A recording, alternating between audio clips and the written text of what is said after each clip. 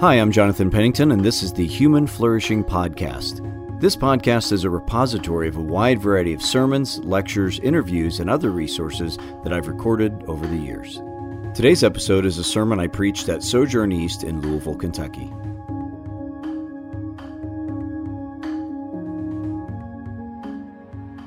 Our scripture this morning comes from 2 Corinthians 4, 7 through 15. So if you're able, would you please join me in standing for the reading of God's word? But we have this treasure in jars of clay to show that this all-surpassing power is from God and not from us. We are hard-pressed on every side, but not crushed, perplexed, but not in despair, persecuted, but not abandoned, struck down, but not destroyed. We always carry around in our body the death of Jesus, so that the life of Jesus may also be revealed in our body. For we who are alive are always being given over to death for Jesus' sake, so that his life may also be revealed in our mortal body. So then, death is at work in us, but life is at work in you. It is written, I believed, therefore I have spoken. Since we have that same spirit of faith, we also believe and therefore speak, because we know that the one who raised the Lord Jesus from the dead will also raise us with Jesus and present us with you to himself. All this is for your benefit, so that the grace that is reaching more and more people may cause thanksgiving to overflow to the glory of God. This is the word of the Lord. You may be seated. Morning, friends. As we turn to Scripture this morning, I'd like you to think with me for a moment about a time in your life when you found yourself in an in-between stage. Maybe it was like an in-between space. Maybe it was right before you got married, for those of you who are married. Maybe it was right after a divorce. Maybe it was a season where you were in between jobs or maybe in between houses. Maybe it was a time of cancer, where everything in your life felt tenuous and you still had to try to live. For you high school students, several of you graduated in recent weeks. And for those of you especially who are heading off to college, this is one of those in-between stages, and you feel that. The summer, you're in between what you've known as your life and what's coming. Maybe that in-between space for some of you was after the death of a spouse. Now, if you can get one of those memories in your mind of an in-between stage, and maybe you're in one right now, I want to ask you, what did that feel like? What did that feel like to you? Maybe it was a positive thing. Maybe it was a time of a lot of expectation and hope. You're looking forward to something coming, but maybe it was a time that was actually very confusing, very perplexing. Maybe it was filled with a lot of anxiety and uncertainty.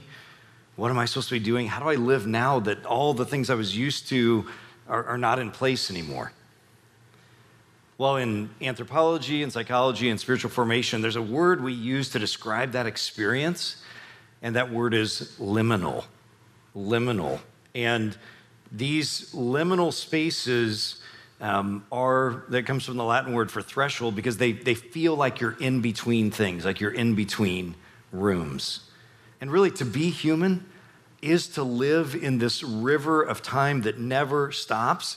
So sooner or later, and actually all throughout our lives, we're going to experience these seasons and these times where we feel like we're in between things, these liminal spaces. And again, sometimes they can be exciting, but a lot of times they're times of uncertainty and anxiety and confusion, especially when it's not something that we were planning. It's not something that we were building towards, but something that's happened to us.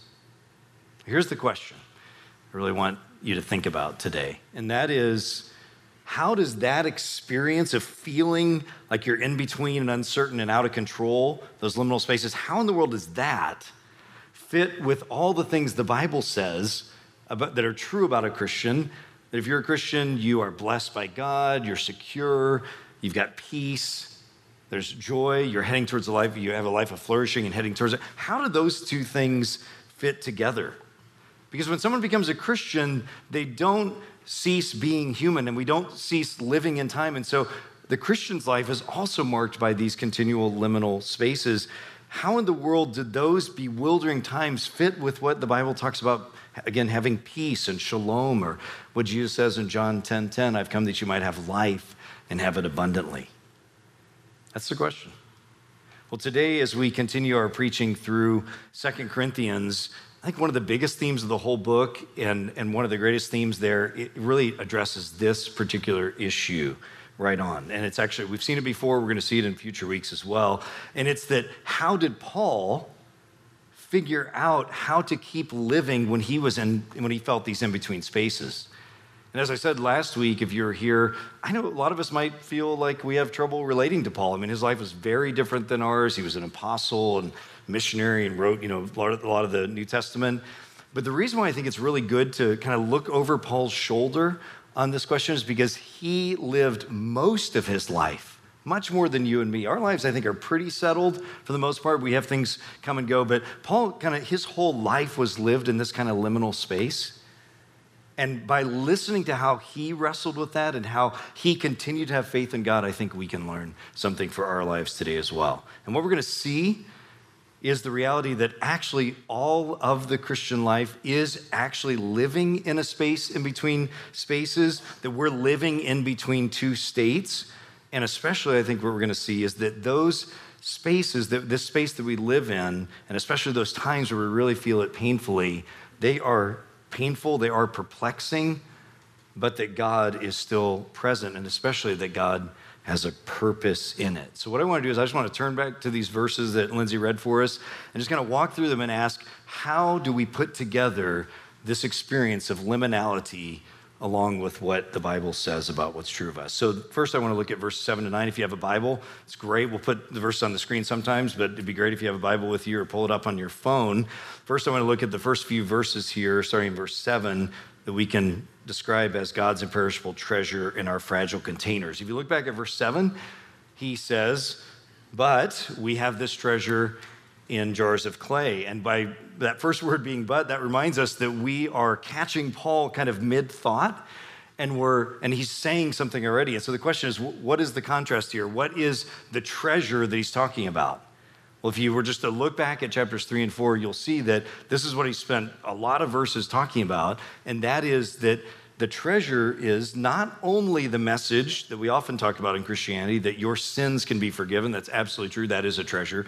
But the particular treasure he's talking about here is even bigger than that, in the sense that through Jesus Christ, who is the manifestation of God's actual presence and glory in the world, not only can we, in a kind of legal sense, have our sins forgiven, even more, God is actually transforming us.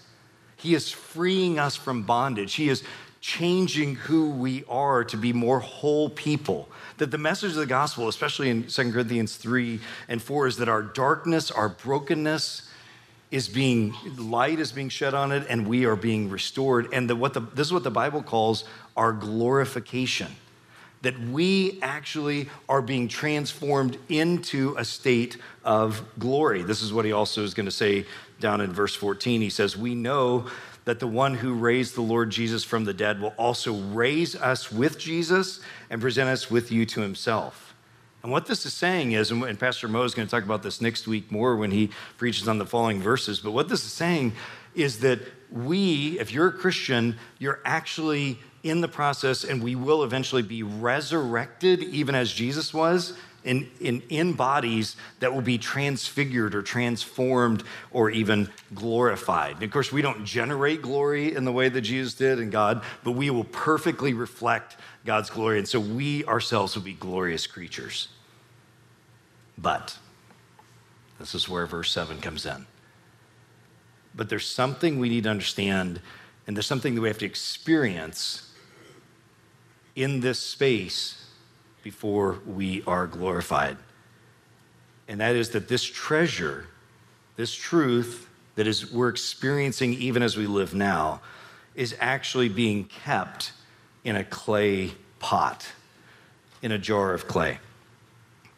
Most commentators observe when they're talking about this passage is that clay pots were extremely common in the ancient world. This is like the normal kind of utensil and things. And so it wasn't overly valuable in the sense that Not that we as humans aren't valuable. The point is that they were fragile, they broke easily, and they were very common. And Paul's point here is he's trying to make us feel as sharp of a contrast as we can, that this glory, this amazing message, this treasure that he's just talking about, he sees that in himself and in you and me, it's actually being stored and kept by God's choice in us as clay pots. And the point of the striking image, again, is this juxtaposition that we're supposed to feel.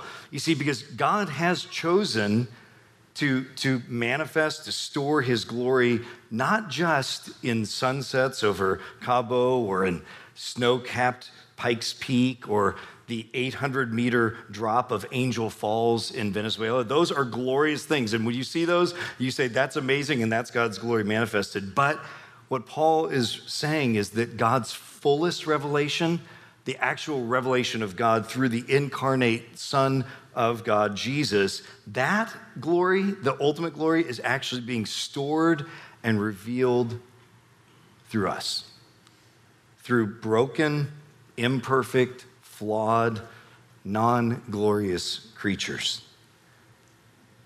Reminds me of a story that has happened, I'm sure, more than once, but happened again a couple years ago. Maybe you've heard these kind of stories, like the guy in Michigan who went to the Habitat for Humanity Restore. He needed an old couch. I don't think he had, many means in this world, so he picked out an old junky couch, and when he got home, he discovered that one of the cushions was really lumpy and uncomfortable, so he was trying to fix it, and then he finally unzipped it and found in there $43,000 worth of cash, right? Now you're all going to run out to Goodwill this afternoon and start pressing all the cushions, right? What had happened was, the great thing was he said he felt like God told him to take it back. So he went back to the store. Thankfully, they were able to find the people who had dropped off the couch because it was a grandfather of a family who had died. Like a year earlier, they had this couch. They finally just called the place, said, can you guys come pick up this couch? And so they did. Looked like nothing. It was ugly. It was the worst ugly couch you could imagine. But what a great picture of this unsuspecting treasure being stored in something that does not look like it would be worth that kind of money. So too, even so, God is happy to store his most glorious manifestation in us as we are in Christ and Christ is in us by the Spirit. And Paul goes on in verses 8 and 9, if you look there, to describe what this clay pot, this fragile experience of being a human actually looks like. Look at those verses in 8 and 9. He says, we're hard-pressed on every side, but we're not crushed. We're perplexed, but we're not in despair. We're persecuted, but we're not abandoned. We're struck down, but not destroyed. And what I want you to see is that this is how the Bible is so real, because these are real experiences. These are painful experiences. These are unexpected, and they don't seem to go with the good news that Christianity is. Who would put, if you were to, sort of try to describe Christianity, how many of us would put these adjectives, hard-pressed, perplexed, persecuted, and struck down? I don't think we would. But what Paul is explaining is that actually our whole lives exist in this liminal space between our new birth as Christians. If you're a Christian today, you've actually been born again and God's own Spirit dwells in you. And this future time when we're actually going to be transformed completely and glorified, our whole life lives between these two states, this ultimate liminal space. And, it's kind of weird if you think about it, what God is up to. That is, if it's really true that God has manifested his power and his glory most fully in Jesus, and then now Jesus dwells in us by the Spirit, then why do Christians don't look any more glorious than other people? Why are our lives still full of sadness, and they're often not full of joy and love and victory over sin? Why do we keep stumbling and struggling and experiencing discouragements and bewilderments, just like Paul describes? It seems like God has a really bad advertising campaign here. In other words, it's like he's saying to the world, I'm manifesting myself fully through Jesus, and how I'm going to show you that I'm real and at work in people and transforming people is I present to you these clay pots. It'd be like if we were watching a Peloton advertisement and it showed like really discouraged, unhealthy people, and the wheel flies off halfway through and they crash, right? Or an airline trying to get you to fly with them, and they show pictures of plane crashes and mosquito-infested bogs and long lines where they lost your luggage. That's what this advertising campaign seems like. He's saying the most glorious thing, God incarnate himself, is now manifested in clay pots, in regular, broken, and flawed people like you and me. And so we have to ask, what is God up to? And that's what leads to the next point. If you look, I'm going to pick back up in verse 7, but especially verses 10 to 12, he sums up in verses 10 and following all of this experience as he describes in this weird kind of way of carrying around in our body the death of Jesus. And I think he's probably referring to a couple things, but one is that what Jesus himself said, that to be a Christian is to take up your cross, this image of suffering and death, and Paul experienced that himself.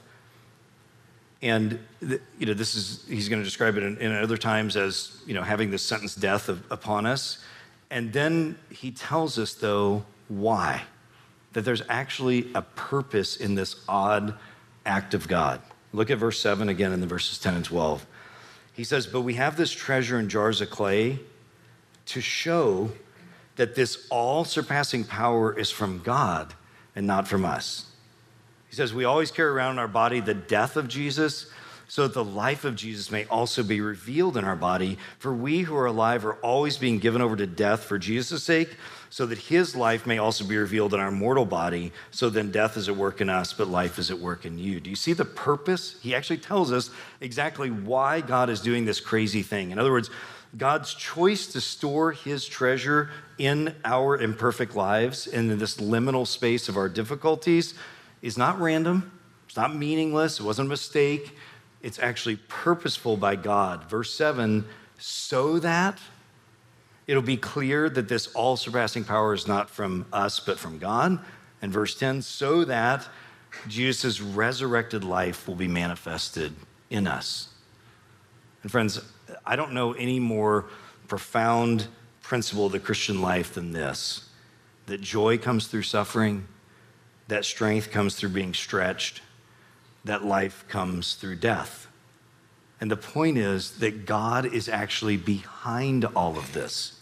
Our fragile clay jar experiences, they're not random. They're not out of God's control. But God is using them purposefully to do something deeper and more beautiful and more powerful in us. We experience death, Paul says, so that we might know real life. I really like how he said it back in the beginning of 2 Corinthians in 1, 8 to 10. Paul says, we were under great pressure, we're pressed down, far beyond our ability to endure, so that we despaired of life itself. Indeed, we felt we had received the sentence of death, but this happened that we might not rely on ourselves, but on God who raises the dead. There it is.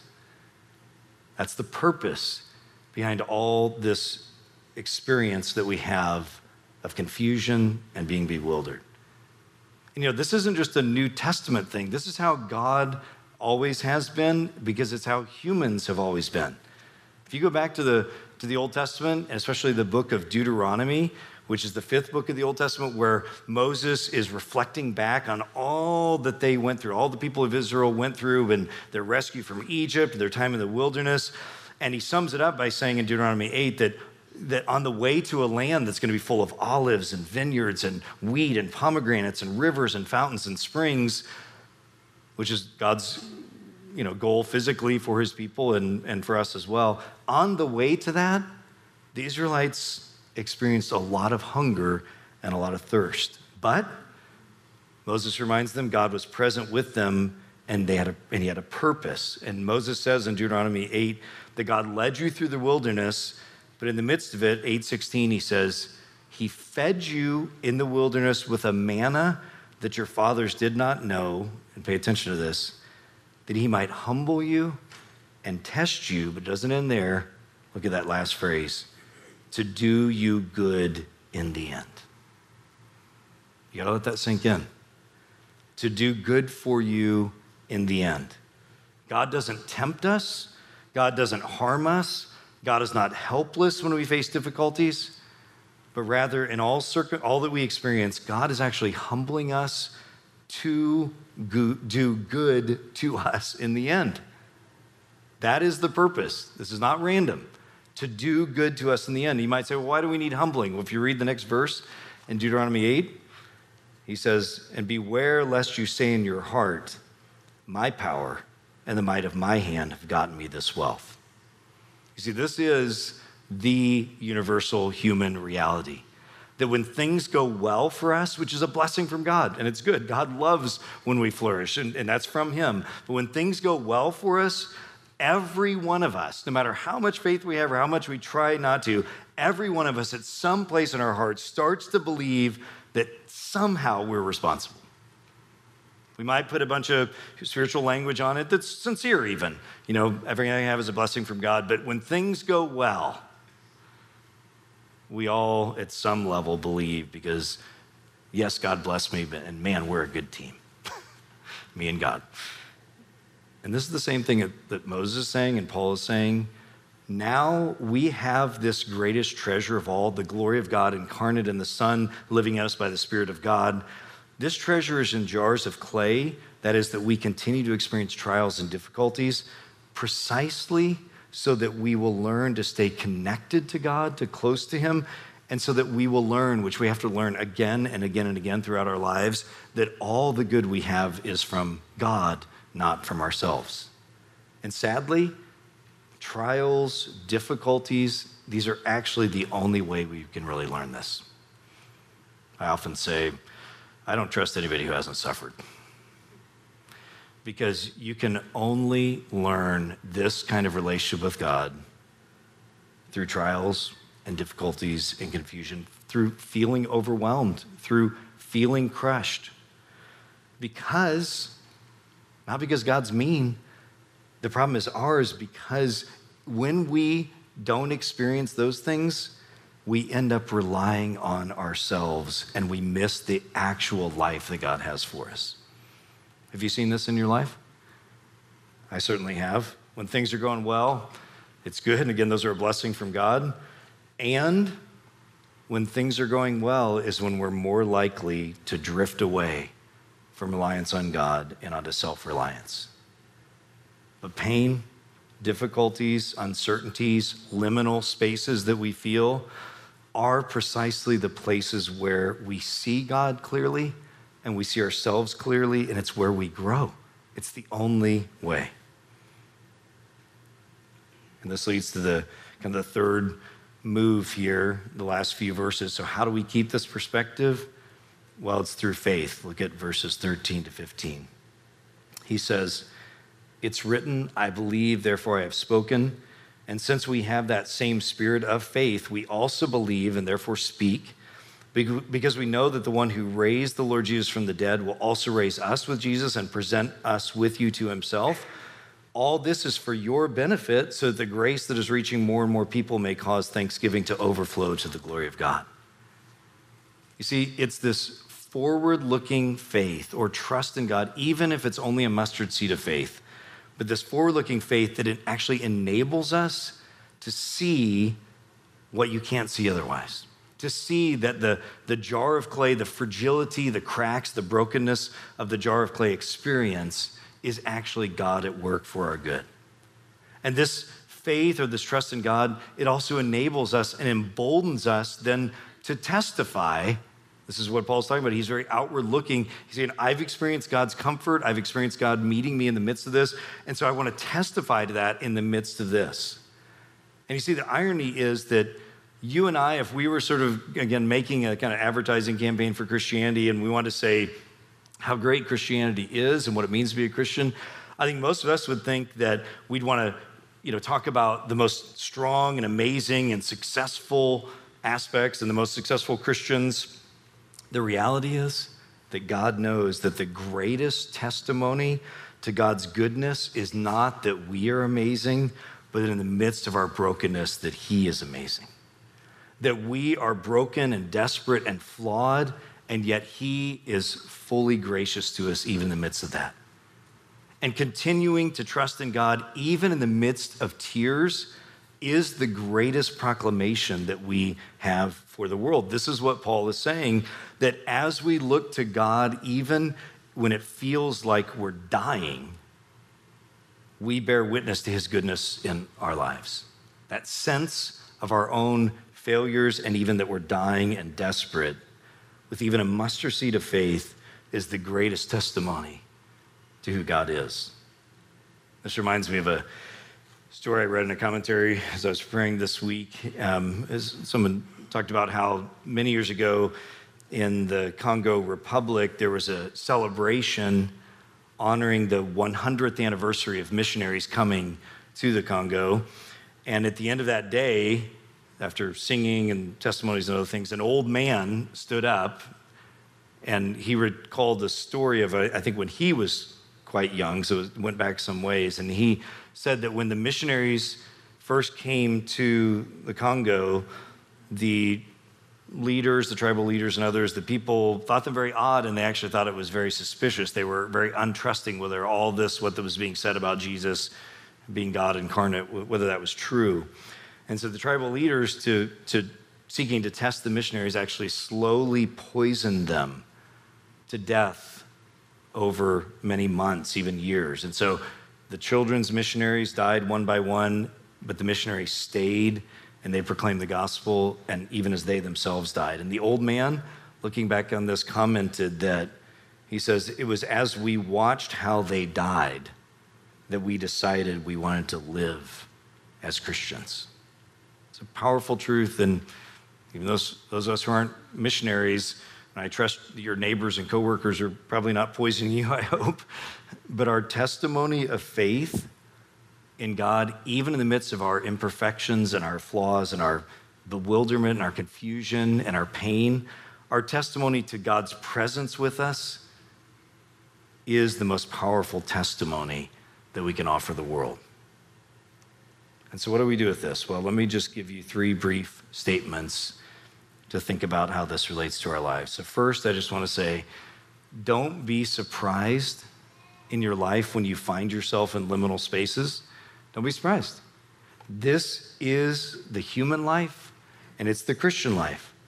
And all of us humans are made in God's image, and so we all have in our hearts these echoes, these longing echoes for the Garden of Eden. We all have in this, we know that we are made for something more. We know we fight against confusion, we fight against death, we fight against pain. We know in our DNA that we were made for something more than what we experience. And for Christians, I think it's even more acute, because if you are a Christian today, you know clearly what you were made for, and you've actually tasted a bit of it in Christ. And so the disjuncture, the discomfort you and I feel between what we know is true of us and what we're made for and what we're heading for, and the liminal space and the pain we experience now, that disjuncture is very painful. And so it helps me a lot. I'm trying to help you just say, remember, this is not a sign that there's something horrible in your life. If you're feeling this in between, you're feeling confusion, bewilderment, even, this is part of the normal Christian life, because we are people living in between these two states. And the second thing, don't then reject difficulties, because they are the way to finding fullness of life. Don't reject difficulties. And this is super nuanced, so I need you to listen to me carefully. Especially in light of things we've talked about in the last week or so. We're not talking here a huge qualification about covering up abuse or, acting like bad things didn't happen. Certainly not what we're talking about. We're not supposed to just accept or receive or overlook such evil. And also I want to give this important nuance that it's also okay to grieve. It's okay to be confused. It's okay to be frustrated. I mean, what's amazing about what Paul says, and this is again the reality of the Bible, those states he described himself, those were real feelings he had. He felt perplexed. He felt bewildered. He felt despair. He felt crushed. He felt a sentence of death. Those are real things. The Bible is so real. It doesn't act like everything's just fine and just put a smiling face on it. And so we We should not either. And here's the point.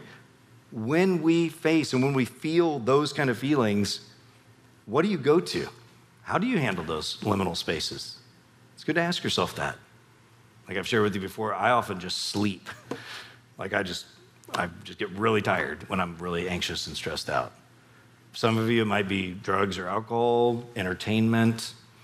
You name it. You fill in the blank. You know what it is if you're honest with yourself. What do you do when you feel yourself in those spaces? Well, don't reject them. Don't escape from them. Don't treat them tritely. Don't just put a bunch of spiritual language on top of it. These are real things that we experience as real humans, just like the Apostle Paul did.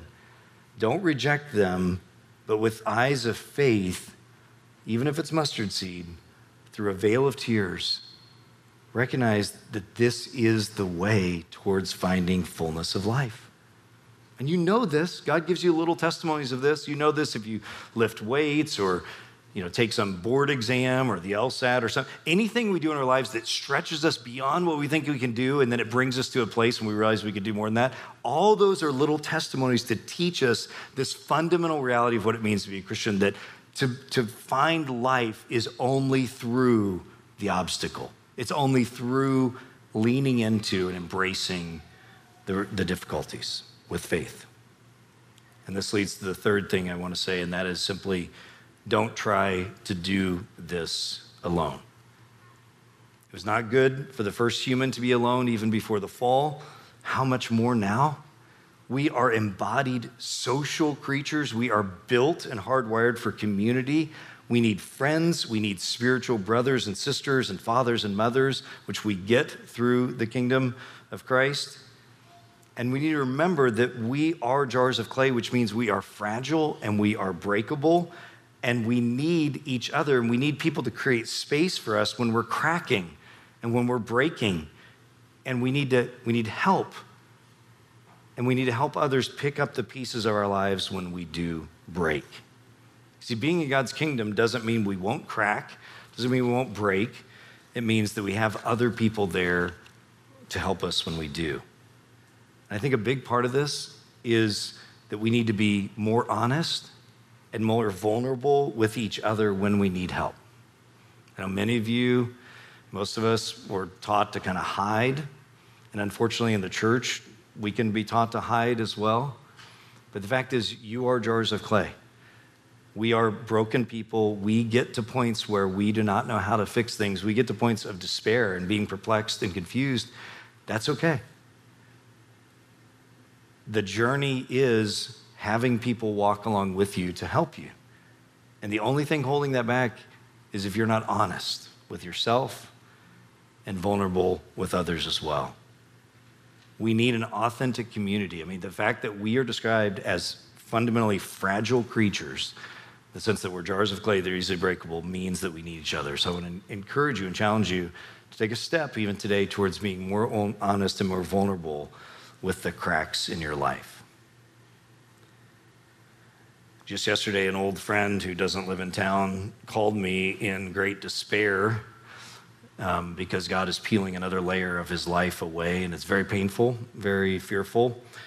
This friend came under conviction about something that had happened that he'd done many years ago, nothing illegal or harmful to anyone else, but some situation which he was not completely honest.